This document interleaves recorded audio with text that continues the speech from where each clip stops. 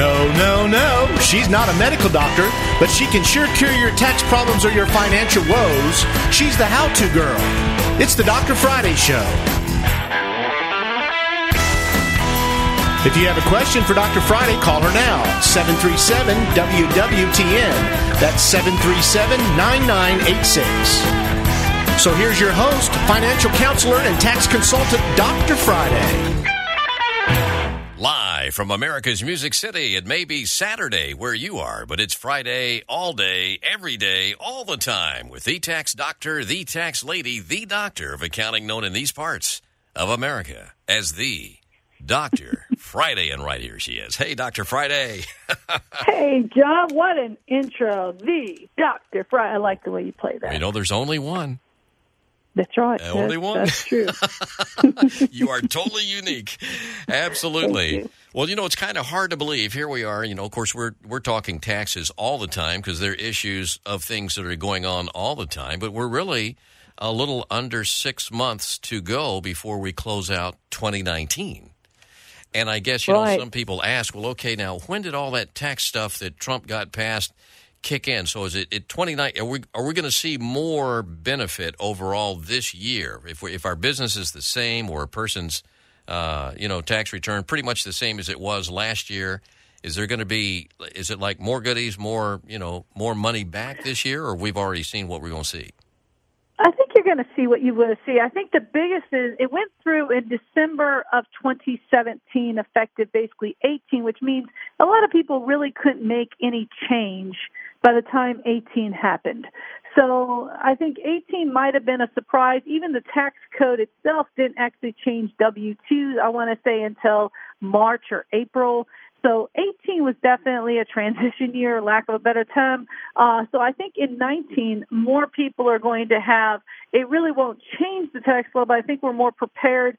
You've had a whole year of withholdings at the new rates. You've had the ability to make adjustments. If your 18 was filed and you found out that you didn't have enough paid in or whatever, I would hope that people have made those adjustments to take care of the shortfall, or if you've gotten too large of a refund, to make the adjustment so you're not getting such a large refund. Gotcha. So pretty much the same story, minus, some sort of minor adjustments there like you talked about. We're pretty much set in concrete, if you will. We pretty much have a good idea of what we're going to look forward to this year.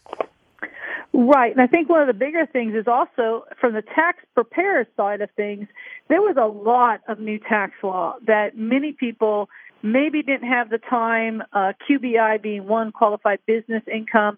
I think there was a lot of people, and even some of the tax softwares that were doing things incorrectly.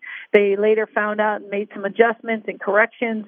Some people had to amend, but if you're doing your own taxes and you really aren't sure, but you're a small self-employed, maybe you drive for Lyft or you've got rentals and you're not sure what QBI even was, so you just basically said no or whatever. I mean, I think a lot of people are now getting a better handle on those, and if it would be a good time if you do your own tax returns and you have a rental or you do a small business, and I'm talking what you're like sitting there scratching your head saying, what is Friday talking about when it says QBI? If you're not sure what a 199A or QBI is, 9 times out of 10, you may have missed some tax deductions on your 18 tax return. Wow. So if you don't know what QBI is, you may be in a little bit of trouble.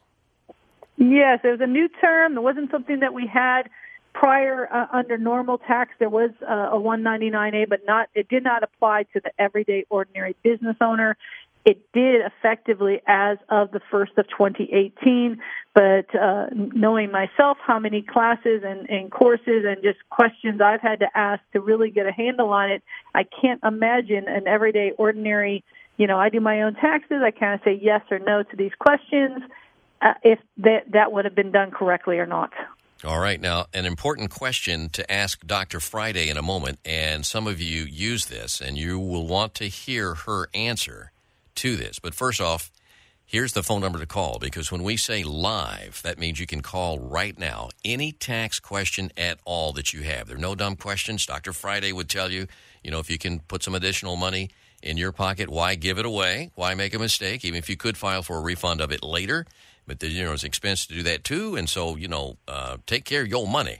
And the phone number to call right here, 737-WWTN, 737-9986. We're here until 3, so that means you got about 52 minutes. Now's the time to jump on the phones and get your questions in. Dr. Friday will answer them here for you. So for those, Dr. Friday, who do this, and there's some of you out there who do this, so take a listen. They say, well, I listen, or I use this software program. It's been out for years to compute my taxes, and, things do change and all this and that. How safe is it, to put your hands into a computer software program? Because we've heard some horror stories over the years. I guess that'd be the, number one. And then number two, if it does make a mistake, who pays? Can you blame the software company? Say, no, that's their fault. They need to pay the tax. How does that work? Right. Well, there's been several court cases just to deal with the fact that I use this software, it made the mistake, therefore I shouldn't be liable for penalties or interest. In some cases, they're even thinking the tax. And the courts have come back every single time basically saying, sorry, that you need to know enough about taxes to know that this mistake happened. Big rule of thumb, in my personal opinion, if you have a W-2, you're what I consider a simple tax return, especially under this current tax law where standard deduction is over $12,000, married couples over $24,000, a lot less itemizing required, no employee reimbursements. You probably could handle that because it would be pretty straightforward. But if the tax return is too good to be true, or one way or the other, you owe a lot more this year than you did last year, you have a larger refund this year than you did last year, I would get a second opinion. And in many of these systems, they actually have someone you can call. I would contact somebody because once you sign that tax return, it says you have filed this to the best of your ability. It doesn't say there's no mistakes. It just says to the best of your ability. But it's harder to correct a mistake with the Internal Revenue Service than it is to catch it before you send it back to them. So always do your very best before you make the mistake, and no one does it on purpose. I don't believe people intentionally make errors, but if it seems too good to be true, I've had people that come in my office and, they're getting $3,000 and $4,000 more one year than the next. They thought it seemed odd, but they went ahead and filed it, got the refund. And of course, then the government came back and said, wait, this is a big mistake. You owe us that $3,000 now plus another $2,000 for penalties, failure to pay, all this other stuff. So the loan was very expensive. Wow. So, when you sign it, you're basically, it's your deal. I mean, you can't say, well, yeah, okay, yeah, gotcha. All right, let's go to the phone lines, and let's bring Dan onto the Dr. Friday show. Dan, you're on the air. Hi, Dr. Friday. My mom passed away in January, and we're just now getting the sale of her house in July, and my son is starting college in August, and I want to see if there's a way I could use the proceeds from her sale of her house to pay for his college without having to pay taxes on it. We do have a 529 plan, and she lived in Pennsylvania. Okay, so there's one good part of that conversation, and it's hard to find something good when I say someone's parent passed away, but in January, whatever the house was worth the day your mom passed away is the basis.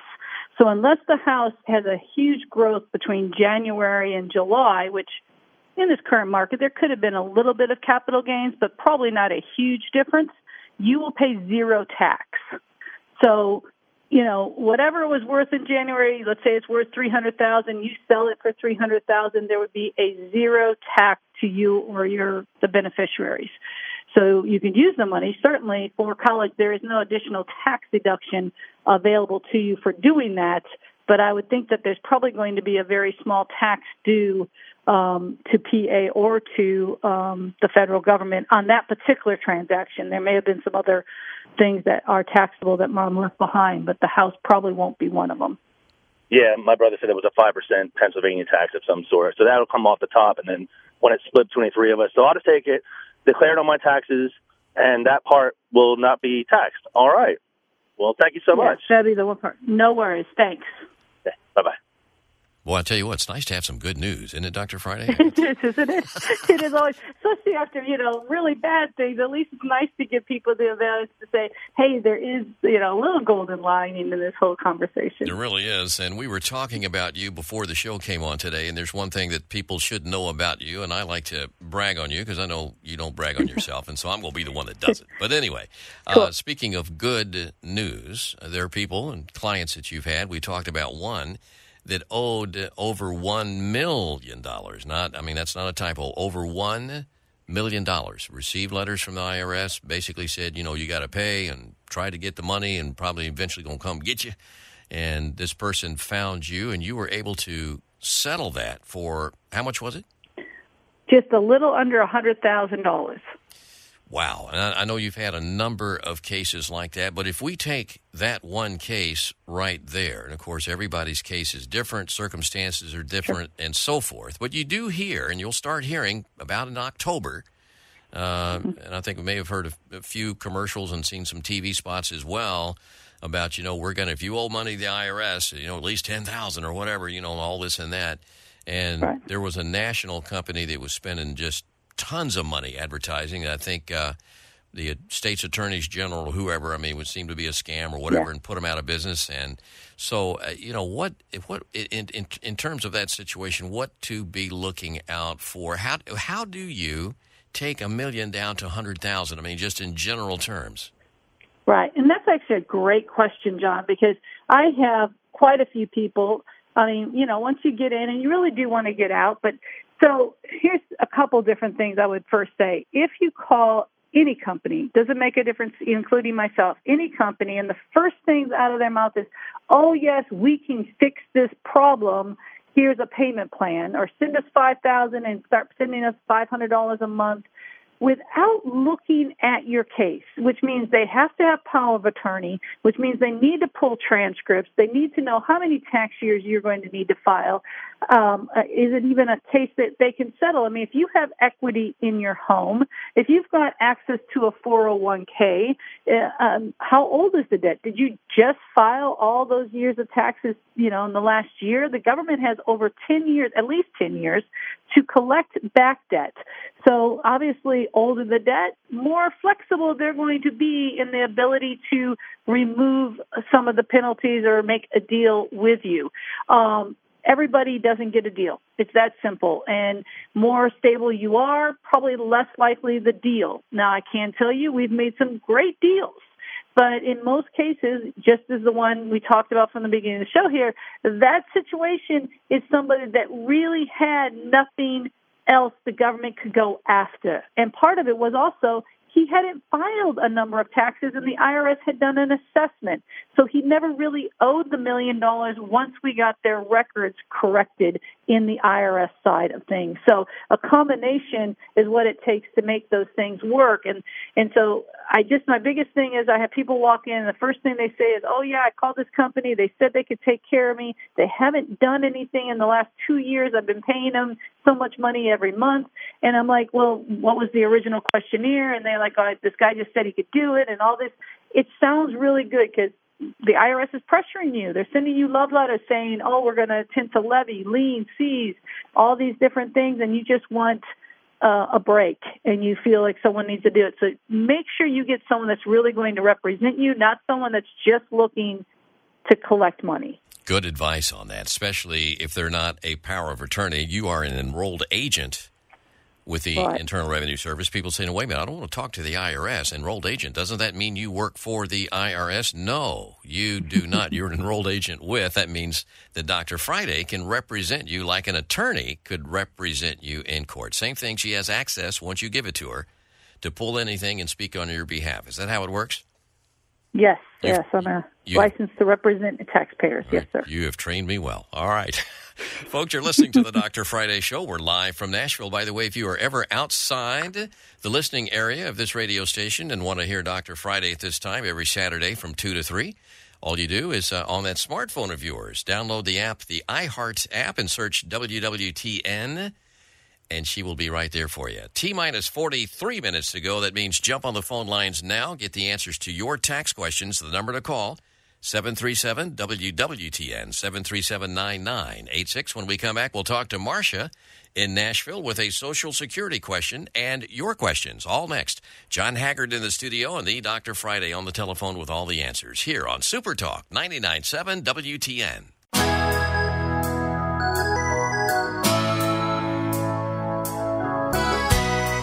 Back segment number 2, we are the Dr. Friday Show, live from Nashville. Dr. Friday on the telephone with all the answers to your questions. Call 737-WWTN, 737-9986. Do it now.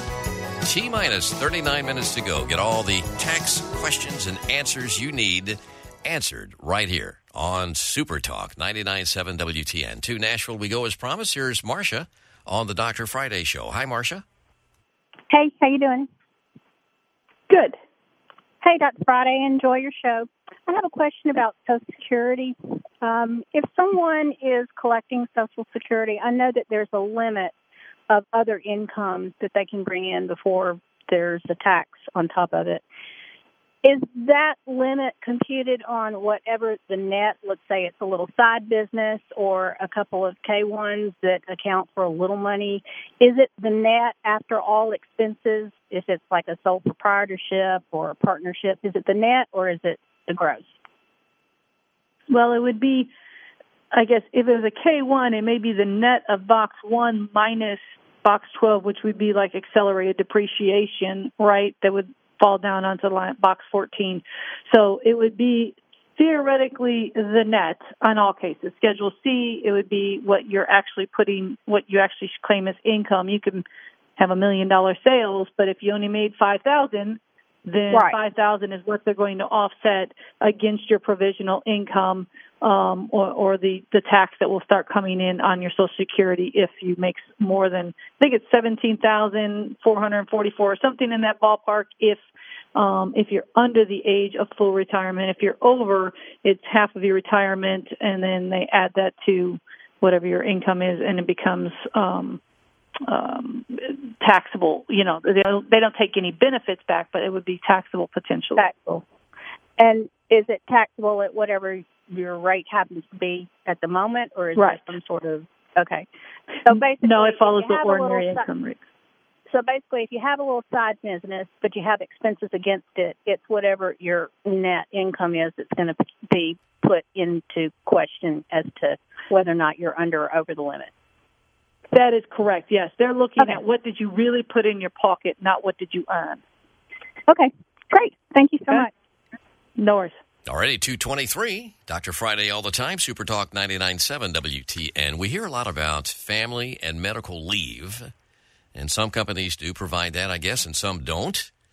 But there are some possibilities there that some employers who do provide paid family and medical leave to their employees in 2019 might qualify for a new business tax credit, or are we understanding that correctly?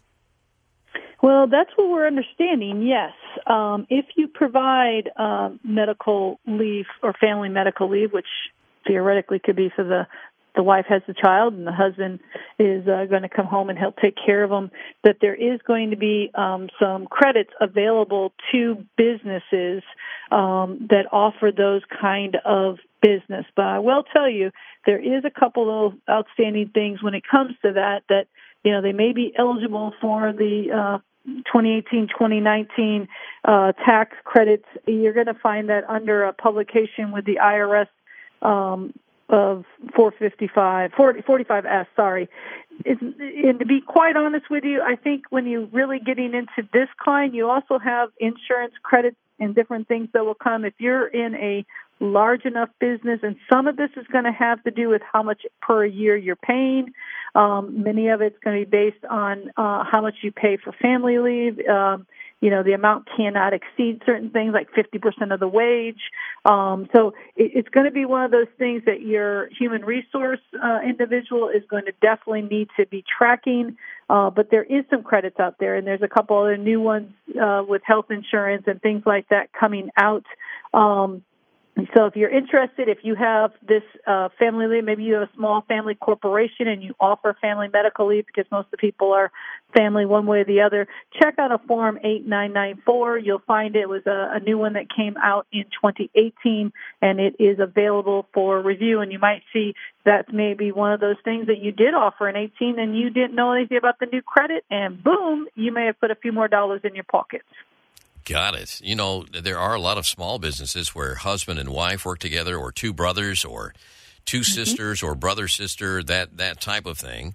Is there any danger in filing taxes, brother-sister, that type of thing, where the IRS would come back, or there's some way that not to qualify? Say, well, hey, that's a family member, and, really you're just, you're just trying to pick up an expense by giving them something. So how does that work? I mean, how do you? Yeah.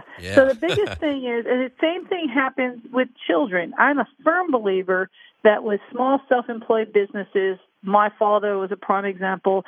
Kids have a tendency to learn and to work with the parents, but to make it legitimate, you must have a true job. You must pay them true wages, which means an actual paycheck every single week, if that's how often you pay, monthly, whatever it might be. And you must treat them as an employee. You can't just give them a paycheck every week and the kids are out at the beach and they're traveling or whatever, and they couldn't be working the hours that you're saying that they're working. There's a fairly good court case again that came out where a mom basically said she paid her child so much money, but she paid him in pizza. So she wrote it off as wages, but she said it was because she never wrote him a check. She just brought pizza all the time for him and his friends. And, of course, the IRS said, sorry, Charlie, that's kind of a parent thing, not a true employee. So husband, wife, brother, sister. I mean, I'm a family. My brother works for me. My niece works for me. But there is hours, there's salaries, there's check in, check out, and work that is justifiably being done to justify that. So nothing wrong. Love family businesses, but you really do need to make sure that if you're going to offer benefits and you're going to pay salaries and you're going to do that, that just as if it was a stranger, that you have the same rules and obligations that the family members have to follow. Gotcha. So in other words, just follow the same rules. It doesn't really matter if they're related or not. As long as you have the backup documentation, the timesheets, what they've done, no fear there. Exactly. Gotcha. All right. What about, a lot of people are self-employed as well. It's kind of hard to understand the difference. If you're self-employed, say, okay, so I own my own business. Am I also an employee of that business? Or is there a way to get, if I own the company and I work for the company, is there a way to get any additional tax benefit on that, or how does that work? Okay, so a lot of times people want to become, one of the first things, what kind of entity should I be, right? Should I be an LLC? Should I be a corporation? Should I be a partnership? Should I just stay a sole proprietorship? And and again, this is not going to be legal advice, just a little caveat. This is a tax advice. So from my opinion, when someone is starting out a small business, the last thing you want to have to do is meet additional regulations and make sure that you're making, code and all these different things, and payroll being one. One of the biggest problems people get into in small business is payroll taxes. So if you're starting out just you and your wife, or maybe just yourself, start out as a sole proprietorship, because then you can take draws. And what's nice about a sole proprietorship Schedule C from the tax code is that you get credit for half of your Social Security tax on the front of your 1040. So even though we still pay, we really only pay half of our Social Security as a sole proprietorship. Now, if you go into a corporation and you want to be your own employee, myself, I work as a corporation. I have myself on salary. The corporation has to pay half, and I have to pay half just as any other employee. So the taxes go up as you go into different entities and the types of payroll that you're going to go into. So I would always have people double check the situation. Maybe it's better to carry a lot of general liability or limited liability protection and stay a sole proprietor versus going into an entity like a partnership or corporation, where now you have franchise excise tax, plus you'll still have additional payroll taxes that you're not paying as a sole proprietor. So yes, there are benefits in having a corporation, but most of the time it really only comes with the growth and success of a company. If you're not making money, those benefits go away very quickly. Gotcha. So in this situation, in terms of just paying into Social Security, whether you are a sole proprietor or an employee, your part of that is still the same. Is that right? What you're paying into? That is correct. Exactly. But as a sole proprietor, there's no employer. So we get credit for the employer portion. So we don't pay it because it's actually a credit on your tax return. If anyone looks on their 1040, you'll see a credit for Social Security on the front. Well, it used to be on page 1 of the 1040. Now it's under section, I think, Schedule 1. So, yeah, sole proprietor gets the best deal because you get as much credit as every other person that contributes to Social Security, but you don't actually pay as much in as the employer-employee relationship. Gotcha. Folks, it's 2:30. You're listening to the Dr. Friday Show live from Nashville. Dr. Friday, by the way, if you've just joined us and maybe the first-time listener that you could be, because there are always those. We got, 125 people, including 25 babies, moving into Nashville every single week. So what Dr. Friday is, an enrolled agent with the Internal Revenue Service. No, she does not work for the Internal Revenue Service. I think they ought to make that a different, nomenclature or something, because it sounds like, well, she works for IRS. I don't want to talk to them. But an enrolled agent, folks, what she can do for you is represent you like an attorney can for you in a court of law. So if you've got some problems, or as Dr. Friday says, you're tired of the love letters and you just don't want to talk to them anymore, she can legally represent you as an enrolled agent with the Internal Revenue Service. When we come back, we'll be taking your phone calls. We're down to 28 minutes, T-minus 28, so now is the time to jump on the phones, get the answers to your questions, because we'll be gone at 3 o'clock. Phone number to call now, 737-WWTN, 737-9986. John Haggard in the studio, Dr. Friday on the phone with all the answers, and your phone calls all next here on Super Talk 99.7 WTN.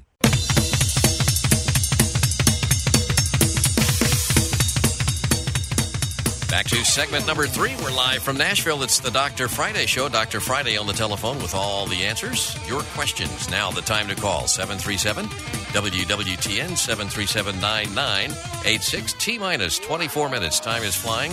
Get the answers to those questions. Keep more money in your pocket. If you got a problem with the Internal Revenue Service, Dr. Friday can also represent you just like an attorney would in a court of law. You don't ever have to talk to him again. So call now, 737-WWTN, 737-9986. Back to Nashville we go. Let's bring Troy on to the Dr. Friday Show. Hey, Troy. Hey, how's it going? Going good. How's it going with you? Doing all right. I'll get to what I want to talk about then. So I own a roofing company, and I'm not, I'm not really big yet.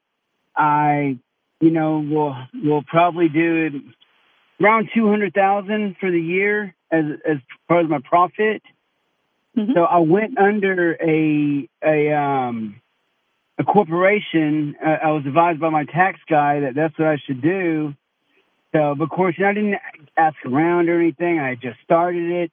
And so you were talking about being a sole proprietor versus a corporation, but what's the threshold between okay, once you make this much money, then you need to, change to, I guess I'm just trying to figure out, is being a corporation incorporated a better thing for me if I'm right around $200,000 as far as profit margin? Well, yeah, because there is some nice things we can do. We could set up again, my opinion is you need to also have a retirement account that if you're making $200,000, there are some ways we can defer income, and you can do more successfully through a corporation. You could actually set yourself up on a salary, which is actually much easier to live off of versus the flexibility of a sole proprietor that often is sometimes are living more paycheck to paycheck. So yeah, it gives us a lot more control, and there's ways of deferring. If you're making $200,000, I would say a corporation. I'm projecting. I'm around or sub S corp. I apologize. I'm projecting to be around 200. Not even a year in, I'm probably getting already to around 100. So I think any decent roofing company should probably do about that. I would imagine, maybe even more. Oh, yeah. Well, many roofing. And then you also have, with a roofing company, you also have a lot of liability issues. So probably having the shield of a limited liability is a good idea. I would also have great general liability insurance and, work comp and all those things that go along with it. But do you know if you're a C corporation or an S corporation? Yes. Does either of those? My wife is helping me out a lot with that. She's kind of like behind the scenes kind of person. So I want to say S corp, but I could be wrong, and I probably should know it, but I let her do. And you're probably 99% correct. That's what I would suggest you being as an S corp. And so, the biggest thing is making sure you're dealing with a good tax person, because you're going to want to make sure that you're distributing out as much as you can through payroll at the end of the year, so you don't pay big franchise excise taxes. So you need to make sure you're dealing with someone that's going to, work with you throughout the year, not just do your taxes at the end of the year, because there are ways of deferring between retirement and bonuses to you and your wife if you're the employees and things, to keep your taxes as low as possible, at least. Yeah, well, maybe we'll be looking into doing a private conversation with you and meeting you or something. Sure. We no might worries. actually be looking for a different tax person. So, well, I'd be more than glad to sit down and at least go over the numbers with you. All right. So, but basically, what I'm taking away from this is being incorporated under about what we're making. That's not like a terrible thing. I'm not making a bad move right now. No, sir. I don't think you've made a bad move. I don't think so. Okay. Yeah, well, that feels a little good. Thank you, ma'am. Okay. Thanks. 2:39, Dr. Friday all the time, Super Talk 99.7 WTN, as we've been talking about reporting requirements and partnerships and sole proprietorships and all that type of thing. Are we seeing any new reporting requirements for partnerships in any way? Well, seems like there is, and this is a big one, because we haven't had to do basis on actual returns many times, and people are like, well, what's the basis? Well, just like you hear me a lot of times talk about the basis of a home with someone passed away, they inherit a step up in basis. Well, in a partnership, the basis is how much money have you put in over the years? Have there been profits that haven't been distributed? Because you could actually be in business and theoretically have a negative basis. And that just means that you've distributed. Maybe you took out some loans and maybe the money was distributed to the partners as a form of payback, whatever.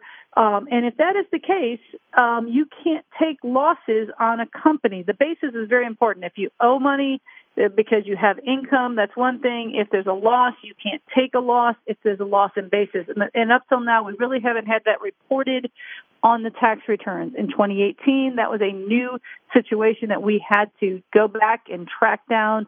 And you may find that your tax bill goes up a little bit because accountants were having to, put basis on, which is a little bit more documentation required from our standpoint. So, yes, there is some new reporting needing. And if you do your own taxes, you need to be reporting that as part of your K-1 to the IRS, or they may turn around and send back a little love letter saying we need more information about your K-1 information. All right, folks. So, it gets complicated. It really does. And if you're in these situations, best to get advice rather than to be caught on the back end, especially with penalties and things like that. Right. And there's one thing that never goes away and seems to be getting perhaps more serious as time goes on, and that is fraud, where people are trying to steal one's identity and trying to, open up credit cards and things in your name and all this type of stuff. And calls from the Internal Revenue Service. And speaking of calls from the Internal Revenue Service, what is really valid? What's a true call? Because, you can spoof. They got these people who spoof, so you look at your caller ID, and it looks like the number that's from the IRS. So do they call collecting debt, or how does that work? Okay, so the IRS can call you. They usually will not call you unless there's already been a number of love letters sent to you. But if they're not getting responses, or if there's an open case with a collections, they could call you. What they will not do is ask for your banking or credit card information, or ask you to go down and wire money to them. They will not threaten you with the police coming to your door. This is standard collections, and if for any reason they're asking you anything, even if it's just like they don't know your name properly, or they asking for your Social Security number over the phone, anything that you feel uncomfortable, hang up the phone. Call the IRS directly, and there's local numbers as well as 800 numbers you can get. Call them and then ask if there's an issue or deal directly. Get the name of the agent, call the local revenue and say, is there a revenue officer with this name? He's knocking at my door. So don't ever feel just because they say they're the Internal Revenue Service that you need to open a door or answer any questions until you're sure you're really talking to a true agent. So really great advice on if you feel somebody's asking these types of questions, say, look, I'm going to hang up and I'm going to call back. Because if you initiate the call, that you know what the number is that you're calling into, and check it that way. Yeah, just don't reveal. Right. Yeah. Don't reveal. And if it's coming out of New York City and they're calling us here in Nashville, Tennessee, I would immediately double check. I would just basically hang up and call, because if it's a local agent, it's going to come from our 615-250, some digits after that, or it's going to come from an 800 number that they're calling from. Very rarely are you going to get someone out of Washington, D.C. calling for collections in Nashville, Tennessee. We have our own collection. So just be smart. Don't share information. If for any reason they make you feel uncomfortable, just hang up the phone. Start again with somebody. Yeah, absolutely. Well, folks, you're listening to the Dr. Friday Show. Time is really flying. We're now down to T-minus 14 minutes. So if you've been sitting around saying, well, I'll call here in a minute, now's the time to call and get that free tax advice. No matter what your situation, now's the time to call. 737-WWTN, 737-9986. John Haggard in the studio, Dr. Friday on the phone with all the answers to your questions and your phone calls. We'll take them all live. Next on Super Talk 99.7 WTN.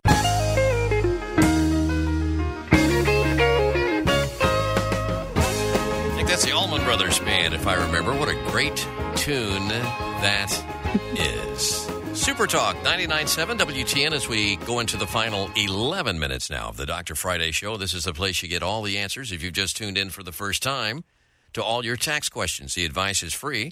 All you got to do is pick up the phone and call 737-WWTN, 737-9986. Do it now. Got a few minutes left here on the show. When you own and operate a business, Dr. Friday, a lot of people wonder. Sometimes there are a lot of lawsuits. Seem to be lawsuits so crazy today about anything, no matter what it is. But are there any limits or, let's say you're an employer and, you're getting sued by an employee and you're going to have some legal expenses. They're just going to be part of that. Is there anything you can't take a tax credit for, or anything that an employer should look out for? As it, defers to the ability to deduct legal fees? Well, a legal fee basically has to be deducted when it determines the case has to be something directly against the business itself. So often people will be paying legal fees, and one of the first things we find out later is they were paying for their divorce through the business. Or something along those lines. And it has to be a part of ordinary and necessary. We use those words a lot because it's the same thing as any other tax deduction for a business. So if you're defending your license, or you're defending someone sues you because you're a home builder and they say, well, you didn't do something right and you end up in court, that's your reputation, you're defending it. So it's part of your ordinary and necessary things. If it's that you were driving to work and you ended up in a car accident, has really nothing to do with the business, but, I was going to head towards work there or whatever, that might be a gray area. But one of the bigger areas I've often found is people just putting in under legal fees, I hate to say it, but things that happen within their household. Gotcha. Especially divorce or, something their child gets into a car accident and they end up having to settle something for court and they try to run that through the business. So it has to deal with the appropriate amount and how it affects your business period. All right, the key is it's got to be a legitimate business expense. That would be sort of the simple way of knowing what you can deduct or not. Gotcha. All right, let's jump back on the phone lines. Bring Randy on to the Dr. Friday Show. Randy, you're on the air with Dr. Friday. Thank you. Yes, I am retired. I've been retired for several years, and I'm also on. I'm disabled, and I haven't filed taxes for several years, and I've not been able to work. But the medication that I've on now has enabled me where I can do a little stuff.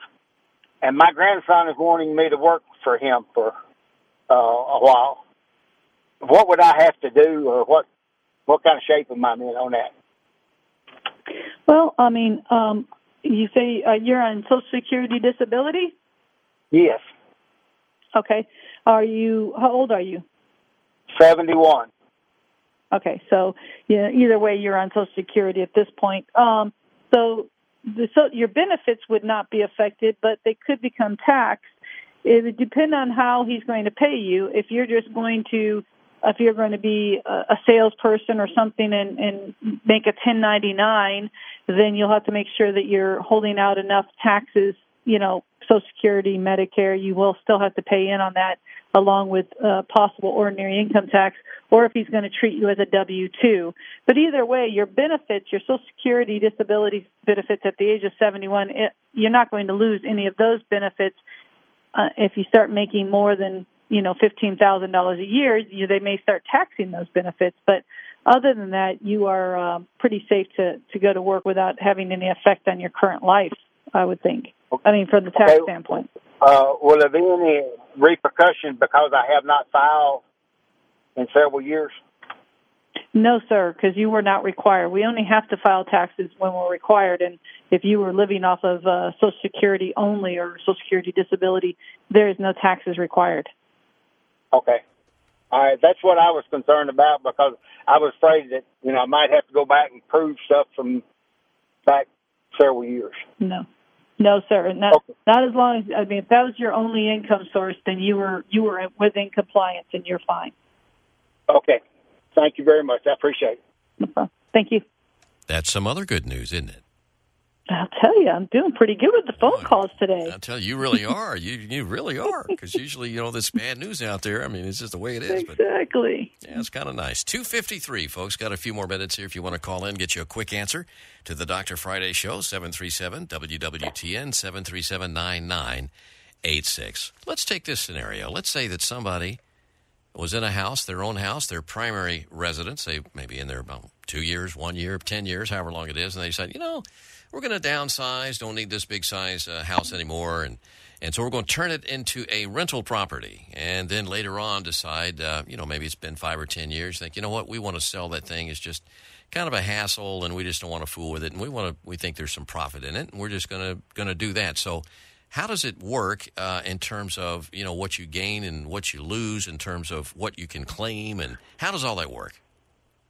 Right. So you basically, if you have lived in the house, let's just use a Philly scenario that happens a lot in my office at least. So someone has lived in the house 2 out of 5 years. They decide that they're going to rent it out. They rent it for another 5 or 6 years. Well, no longer your primary residence, so it's fallen outside of that tax break or the deduction we get to have. So now it's basically investment property, just as if you invested into any other rental. You're going to have the depreciation that we've taken every single year, and we call it recapture of depreciation, which means that if you've brought a $200,000 home and you've depreciated, $10,000 of it, that's going to become taxable at ordinary income rates, as well as maybe there was another $25,000 gain because the house appreciated and you were able to sell it for more than you purchased. That's going to be taxed at long-term capital gains, which would be anywhere between 15 to 20% tax. So it's not a simple answer, John, because unfortunately you'll be dealing with double tax situation where you have not double tax, but you have 2 tax codes. You'll have ordinary income on recapture and capital gains tax on the gains from the property, and both of those have to be calculated to really figure out how much you have, how much you would owe in taxes when you decide to sell an investment property. All right. So the best thing in that situation, of course, get some advice because it can be a little complicated. What about this? Complicated. Yeah. What if you move and the IRS is trying to get a hold of you and you say, well, I never got the notice. What happens there? You still responsible for that? You are, and it's become more and more popular. The IRS has now basically come right out and said, if you haven't contacted us and confirmed the address in our system, and we then mail out to the most recent one that we show in our system, which may not have been the most recent one on your most recent tax return, whatever, and they send it out and you don't get it, and now penalties have assessed because you were unable or did not know about it, the government says, sorry, Charlie, guess what? You didn't tell us. You did not make sure we had the right address. Therefore, we're going to make you responsible for the taxes. Now, sometimes you can get waivers. Sometimes they will, grant a waiver if you've got enough documentation. But there has been, again, many court cases where people have said, hey, we contacted the government. We have proof. We mailed in letters, and our address was correct on these letters, but the IRS was sending somewhere else. And the IRS has won all of those cases basically saying, again, sorry, Charlie, your fault. You moved and you didn't make sure we knew where you were at. Right. Okay. So your responsibility. You can't say, well, I forgot, and all this and that. Mm-hmm. So you better exactly. Tell them. Ain't no excuses when you're dealing with the Internal Revenue Service. Well, folks, another great hour with Dr. Friday here on the telephone. If you did not get on the air today, here's what you can do. I'm going to give you Dr. Friday's phone number. It's 615-367-0819, 615-367-0819. That's how you get a hold of Dr. Friday, or if you would rather email her, very simple address, friday@drfriday.com. That's friday@drfriday.com. And you might want to head over to the web, too, and learn more about Dr. Friday at drfriday.com. One more time, her telephone number, 615-367-0819, and you can email her friday@drfriday.com. Did you know that 1,000 years from today you will be alive? The question is where? Did you know that many people are just 12 inches away from heaven? That's the distance from their head to their heart. They believe in Jesus Christ in their mind, but they have never accepted him in their heart. And the biggest decision you will ever make in your life is where you are going to spend eternity, and you get to choose where. You do. If you don't know if you're going to go to heaven right now, I can help you settle it right now. Just say after me, Jesus, I invite you into my heart. I proclaim you my Lord and Savior. Forgive me of my sins. That's it, God willing. We'll see you next week on the Dr. Friday Show. John Haggard saying so long, everybody.